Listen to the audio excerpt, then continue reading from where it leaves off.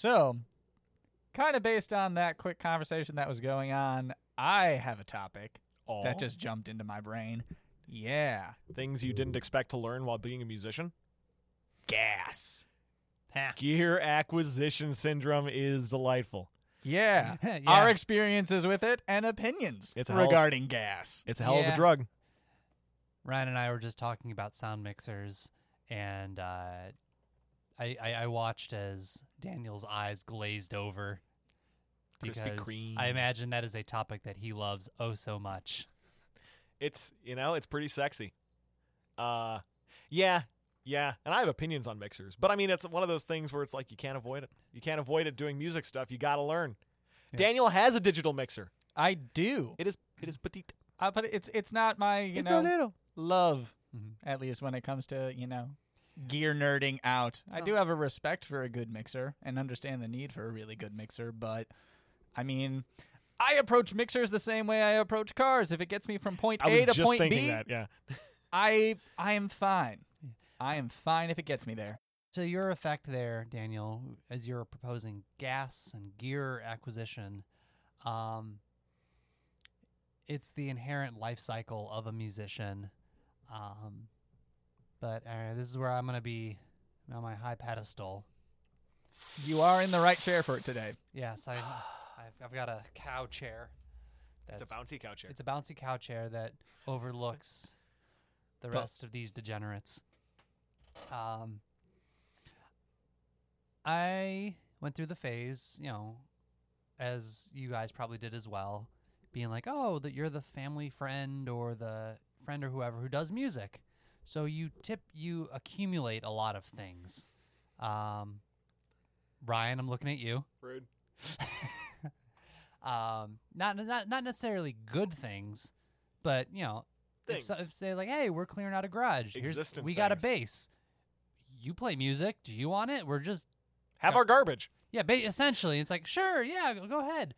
So I had that phase where just accumulating a lot of stuff, and then moving cross country. I've done that a couple of times. Definitely helps to catalog what you actually have, and then also what you actually use. Because I think I went before I move. I think I had like 14 or 15 various guitars and basses, acoustic, some electrics, and all this stuff. And I just looked at it and went, like I said, they're not bad. I'm not going to say they're bad, like instruments, but it's just like, I don't play these. I don't use these.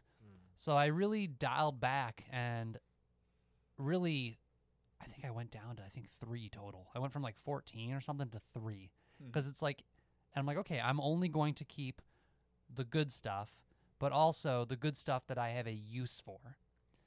And, the other ones can find homes elsewhere. So, I had friends, became the person giving them to friends. I think Ryan, you turned, I think, an old P bass into like some weird bastardized project. I was trying to make an electric cello, but a fretted electric cello out of a P bass and a guitar.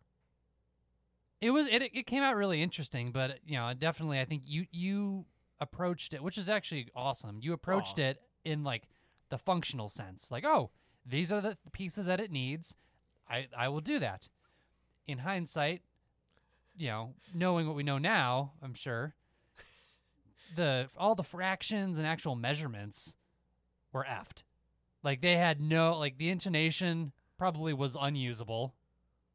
Like it did the thing. Yeah, I'm not sure how well I was able to get that intonation working. I think I was able to make it work, but maybe not. Maybe I was just totally ignorant. I don't remember. Yeah, well, which is totally fine. But so like I got rid of a bunch of stuff that I just didn't use and didn't play, and I kind of have that approach now. I mean, granted, I've accumulated some more stuff, but also my bar on what I look at the instruments and I look at amps. I look at the actual pieces of gear as a function. That being said, I'm also a giant pedal nerd. I love pedals. I will collect pedals. I'm looking across the room at pedals right now in Ryan's home studio. No, but the thing is, look though, at my pedals. You're trying to take them. yeah, Don't take my pedals. don't have us. But no, like Those are actually on their way out, I think. Yeah, and they're like, well, I'll hit you up on what what you don't use. Yeah, same here. But I use Logic Effects more times than not anyhow. And the hard part is I just like looking at them, I think. I like using them. They are cool to look at too, and I think but they do go into like, okay, well, what will I use this for? What is this for? I also semi-recently jumped over, with Daniel, which I'm sure you'll probably talk about this in a minute, over on the Helix train, because I wanted to be able to reliably have a digital version of my analog boards that I can just grab and go. But the thing is, that was the function for it. I didn't do it to replace what I have analog-wise, which honestly, in maybe a couple of years, maybe it does, as scary as that thought to myself is. But it's like, okay, what purpose does this piece of gear serve? I love basses also. I'm jumping around a little bit, but I know that I want to give you guys some chances to talk. But I think, gas is something I feel passionate about because... You experience it? I experience, but I work, in a semi-music retail. Oh, that's the worst. Because it's already right in front of your face all the time. But also, too, I think... And you get discounts. I think also having that approach to it. It's like, okay, what purpose does this serve? How could I use it? It does put me in a, scenario where I can try the stuff. If there's something online, there's videos and stuff. People obsess over videos all day on the internet. I can just check it out in person. There were a couple of pedals that I picked. I'm like, oh, this looks so cool. This is so cool. This will be so great. Yeah. I try it and go, not that it's bad. It's just, oh, this is not exactly what I thought it was. And honestly, I've got something else that covers this bass. Well, honestly, my version of that is Sweetwater, because it's just down the road. It's just there, right? Yeah, it's just there. But by there I mean like several hours away. But I was gonna say you and I have very different definitions of just down there. the road. Just there. Shout out to my England friends for everything that is just there, regardless of how many miles away it is. Naturally. Well, I mean, the thing is that does bode for the Midwest also. Yeah. Oh, but the nice thing with Sweetwater is they have a massive synth selection in their showroom. And nerd. Yep, but it means it's like a giant gear strip club where I can go and try out all the synths. I suppose Gear Brothel might make a little more sense. I was gonna say, I think Gear Brothel, but I don't like that connotation that it has. You just get and I also don't think you should be left alone in those rooms. Just wash your hands, Ryan. They were sticky before I got there. But you get to go and try out all the synths and just to see what's good and what's overhyped and what's underhyped, and just get it all out on the front end, which is so nice because then I can be like, oh, no, I don't have to lust after that anymore. It's great. Yeah. But it's kind of jumping from pedals to effects to amps. What purpose do they serve? But also basses. Outside of Jesus Coyote, I do a lot of contracting stuff, so I have to be able to wear a bunch of different hats, and I have to be able to make a bunch of different sounds, but they have to be specific sounds. Yeah. I will always fight, going to buy your first bass or your first workhorse bass. Fender all day long. I'm waiting for my sponsorship, please, and thank you. Actually, no, I'm waiting for my sponsorship from Bumblebee Tuna. That's what I really want. Yum, those snack packs are delicious. But anyways, a precision bass or a jazz bass. Boom. You will be able to do 80% of the gigs on those or recordings because they have the sound. They are workable in a mix with other people. They are, I'm not going to say they're simple, but they're rock solid. Yeah. The design, they got it right. It's like, yep, this is what a bass should do. This is what it should sound like. This is how it plays with other people. Go to town. Yeah. Granted, I have a 5-string. I've got, which, for the gigs that I need that low B, I have to do that. Maybe different tunings. Then that's where I'd be like, okay, maybe this is a good thing to invest in a different tool. But that's how I'm kind of gotten to the point of maturing, being like, oh, gear, what function do they serve? What tool, what kind of a tool is it? Mm-hmm. So I like to think that I'm outside of the, gas, in the position that I'm in. but there's always a new cool thing coming out. Yeah.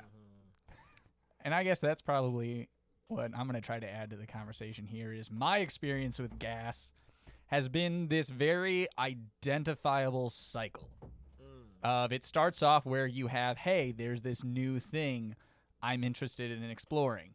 Maybe it's guitars, maybe it's amps, maybe it's pedals, maybe it's synths. And you think, ooh, I'm interested in this. And then you go out and in your fervor, you go and you buy a bunch of stuff. Or you go and you work with a bunch of stuff. You want to play with it. You want to try it out. And that's where you start to actually learn of, oh, these are the categories. This is what the different things do. And that's kind of where you reach your peak of, I have just enough information where I have this idea of what I want, but I still want to explore some things. And that's where you really go out and buy a bunch of stuff. That's the sweet spot almost? That's the gear acquisition sweet spot where, if it shows up on Facebook Marketplace or Craigslist and it is somewhere within that vague wheelhouse of what you're looking for, you're going to pick it up and you're going to try it. Yeah. And then you come to what you're talking about, Joe, which is the utility point of, yeah, I know what I want at this point. I know what I'm looking for and what I need. And then you go into the sell-off. Yep. Of I have all of this excess gear now that I want to get rid of. It's the life cycle. And then you come down, and then at some point you realize, all right, this is my rig. This is the setup that I have. This is what I like to work with. And you're at your low point until you find your new interest of, oh, I want to go start looking at that now. Microphones sound really, really cool. And then kick the cycle off all over again. Or at least I know that's definitely been my experience. It started acoustic guitars. I went through that exact thing. Then it went into electric guitars and amps. Went through that. Then it went through pedals, and it went through that. And now I'm on the downslope of the rigs in total where it's like, all right, I need to sell off a bunch of stuff that I'm not using because it's just collecting dust. Or that you need to start picking up drums. That's I'm waiting. At some point, something else is going to come through, and I'm going to think, oh, now I want to go buy. It's going to be stuff. synthesizers, and you know it. It probably will be. The Decemberists even went to synthesizers. I know. I'm just slowly backtracking Colin Malloy by 15 to 20 years. Sorry, but, I was also thinking and same thing with his reading list. Yeah, right. Oh no, that's way past that. But that's also an interesting thing. The Helix is something that I picked up several years ago because I was in a cover band that at the time had plans to do a lot more gigging, a lot more festival stuff, a lot more high-end things, and it wanted to replicate exact sound more. So for that's where you go to the drawing board. Like, okay, what checks all those boxes? Correct. And it was, all right, this is the easiest, most compact, most reliable way I can consistently... Cost-effective, too. Yeah. I can consistently make these sounds over and over and over again, and also change them up if anything new is thrown at me without having to buy extra pieces of gear. And that changed things up a lot for me because it allowed me to do a lot more experimentation within the box. Yeah, and I think it's an eye-opener, too, to where you're like, oh, this might be all I need. Yeah, which is definitely made for, all right, now I can downsize some of all of the utility stuff that I have, especially when it comes to things like, compressors, gates, those kind of pedals. The less fun pedals. Yeah, I'm not even going to say less fun because I do have a compressor that I love, that I will sing the praises of day in, day out. It is one of my absolute favorite pedals. I just unfortunately don't have a place for it right now, but I'm not going to sell it because I love it that much. Yeah. And that's actually a great springboard into what I have to add, which is being real. All right. Well, also, too, I think you're going to have a not a different take. For those that aren't aware, we do have these recordings out of Mr. Caldwell's home professional studio. Yay! Where he records various clients. Yeah. And is required to have, I'd say various pieces of gear in order to track and record clients. Absolutely. And did you know that 10% of my recording gear does 90% of the work here? And you, too, can book your sessions at Bird Garden Studios. And you can see the 90% of the gear that does 10% of the work. It is, yeah. Well, and that's honestly the hardest thing with the recording studio grind is that you always have this like suspicion in the back of your head. Well, you have two suspicions that are always competing. One of which is that, oh, I need that thing for I don't know what, but I might need it, and I'm going to be very upset if I sell it and don't have it when I need it. And that's like the one voice. And then you have the other voice being like, yeah, but you haven't used that in 6 years, and I'm pretty sure you're not going to use it for another 6. It's taking up space, and it's not paying rent on that space it's taking up. So are you happy supporting that gear freeloading on your dime? You got to think of it like children, right? It's like, am I cool? Do I like that kid enough to have him live here for like the rest of my life? Recording studios are definitely in the realm of you're allowed to pick favorite children. Yeah.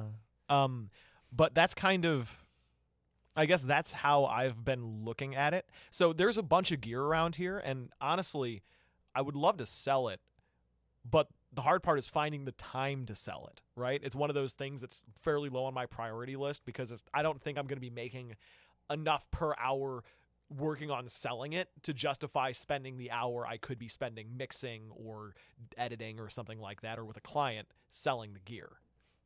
So that's kind of that's a little bit of the rub. Honestly, I'm like... Sounds to me like somebody needs to do some cataloging. Yeah, right? No, but I need to go and... the thing I really want to try is just have a gear, like, yard sale at some point in time. Be like, the annual Bird Garden Studios gear relinquishing sale. Honestly, Libraries have it all the time. Yeah. Right? Honestly, also, too, not saying specifically guitar shows, but just get a booth at a guitar show or a gear. Yeah. They've got them all around. And just go and sell a bunch of my stuff there. Yeah. Well, because people like you're looking for things online and you see the thing that you were looking for and you buy the thing you wanted, but that doesn't cover all the gear that you didn't know you wanted, or that I can convince you that you want. And which is I have a bunch of that, just a bunch of like rack gear that I never use or touch that's just hiding, drum parts, just a bunch of random stuff, and sometimes it comes in handy. But fighting those hoarding impulses is difficult. But the other side of it is the acquisition itself, the actual gas, which I find those to be two different things, because the gas is the thought that if I just get blank, it will make my music better, which I find is like as you were saying, you educate yourself in it, and then that kind of diminishes as you actually solve the problem you had. Instead of just kind of chasing like this fantasy of what you think something will do for you, you realize the place it actually fits in your life and start to hone in on it. But like I was saying before, the kind of magic to your guys' approach is it's the acquisition and the culling. You have to have the Gazinta and the Gazauta. Yeah, to go and Gesundheit. But you have to have that to really make that work. And honestly, I think that the education is the most important part, because eventually you just realize that, oh, I just need to fix this problem, box to fix the problem solved, moving on with my life. Now time to go and use the thing. But we have all been skirting the elephant in the room, which is the horrors of gear acquisition syndrome, because we are all, to varying degrees, fairly responsible with our gear, right? We're buying it. We're not going and buying excess stuff. We're not going and just spending piles and piles of money chasing the perfect rig. But it is not like we don't know people who are afflicted with that. I know several people who are heavily, if not maybe terminally afflicted with that, because it is such an easy trap to fall into, especially if you are in the kind of like prosumer hobbyist stage of what you're doing. If you're doing something like full-time, or really if you're being very pro about it, you don't have the capital to blow on that shit. And two, you end up going and using any of the things you get enough to where you start to build up a relationship with the gear you're using, and you figure out what you like and what you don't like very quick. You recognize the functionality of it, and then you look at it as a tool. And you also don't have time to just be drooling over gear that's coming out online as much. At least that's how I find it. I don't know the current synth landscape as well as I did 5, 6, 7 years ago, because I have synths, and I am not left wanting because of the synths I have. Yeah, I don't need more synths. Could I use a bunch of gear? Oh, sure. I could use upgrades for like tons of my stuff, but Do I need it? Everything's working pretty good. It's not like I'm going to make more money, by having the nicer gear. So it's like, why invest there? But it's those people who go and get into that obnoxious cycle of, oh, this is going to go and give me that thing I want. I'm going to be able to fill that dark gaping hole inside of me. You never can. Yeah, right? Which you don't. You don't fill that hole. You go and you can make it smaller with therapy. But, Don't tell me what to do. But yeah, that's unfortunately the reason why gear acquisition syndrome, even though everyone jokes about it, it's a real thing. It's like it's kind of a gambling addiction. I was just about to say that. It's very similar to, I think, if you're prone to gambling. If tiny free cell phone games go and rip all of your money away from you, don't start buying gear. No. Well, and I think there's also a plus side to that aspect that doesn't get talked about enough. Fueling synth manufacturers. No, but at the end of the day, as much as we have been talking about, these as tools, there's a specific goal they want to accomplish. Mm-hmm. Also, we need to remember that the verbiage we use is you play music. Mm-hmm. These are also toys that you get to play with and you get to have fun. You're not with. directly saving anybody's life. It is no. It is a very strange line to have to draw with that because it is very fluid. Yeah. And so the idea is, sometimes if this new box or if this new thing is going to make you play your instrument more or work on your recordings more or have more fun with what it is you are doing. It needs to inspire you. Yeah, it might be worth it. Something might not fill a new niche or a new tool that you need, but if it inspires you, that in and of itself, there's something to be said for it. Flip side of that coin is if that's the only thing that's inspiring you is the new toy, then you may be into some difficult terrain. Or even worse, if that's inspiring you, but you are only milking that for its novelty, right? Yeah. And, gotta love novelty, but at the end of the day, all the novelty comes and goes and that sort of thing, and you can end up spending way too much money doing so. Yeah. It was an interesting, so through my work, we were very lucky to talk with one of the larger U.S.-based boutique pedal companies, and flat out they said that their their statement essentially as a company is like, as a pedal manufacturer, we want to build products that do two things. One, serve a purpose and maybe a functional purpose where, hey, maybe this replaces something that you're already using. So like, hey, we want to offer that. Or two, inspire. It's like, hey, if you've got, this might be a weird effect, but how does it make you play music? How does it make you play your instrument? How does it inspire you to create? That's actually and that's a huge flip side because that is one of the best parts about gear and these tools and playing with them in general is that you can only go and use the colors that you have used before that you know of, right? Mm-hmm. So you have to do that sort of sonic exploration to even have the stuff to work with, right? You only know the tricks you have, and you just have to go and let yourself experiment with things to make that happen. It's really hard to prioritize that because you're not getting paid directly for it, but you are being paid directly for it. I was thinking about that as a producer. I don't spend enough time going and sitting down and just messing around with stuff and innovating. Yeah, I guess that's the thing is you get paid for people use you specifically to go and for the things you bring to the table that no one else has. And the only way to get those things is by patient sonic experimentation. So if you're making a name for yourself long term, you're going to be drawing on those things. So it kind of behooves you to experiment with as many different tools as possible, stay up to date on the current tech, right? I know producers who are maybe a decade older than me who don't have expertise in a bunch of tools that I have, that I've adopted just because they haven't tried. Yeah. Yeah. And I probably fall into that category with a bunch of stuff. There's a bunch of things that I'd have no experience with and no use for because I'm like, that's stupid, and then just didn't want to spend the time and energy into it. So yeah, that is, I suppose, a pro-gas argument.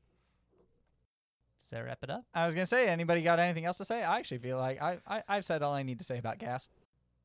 And this has been Coyote Bites with your hosts, Ryan, Daniel, and Joe. Looking forward to hearing you next time.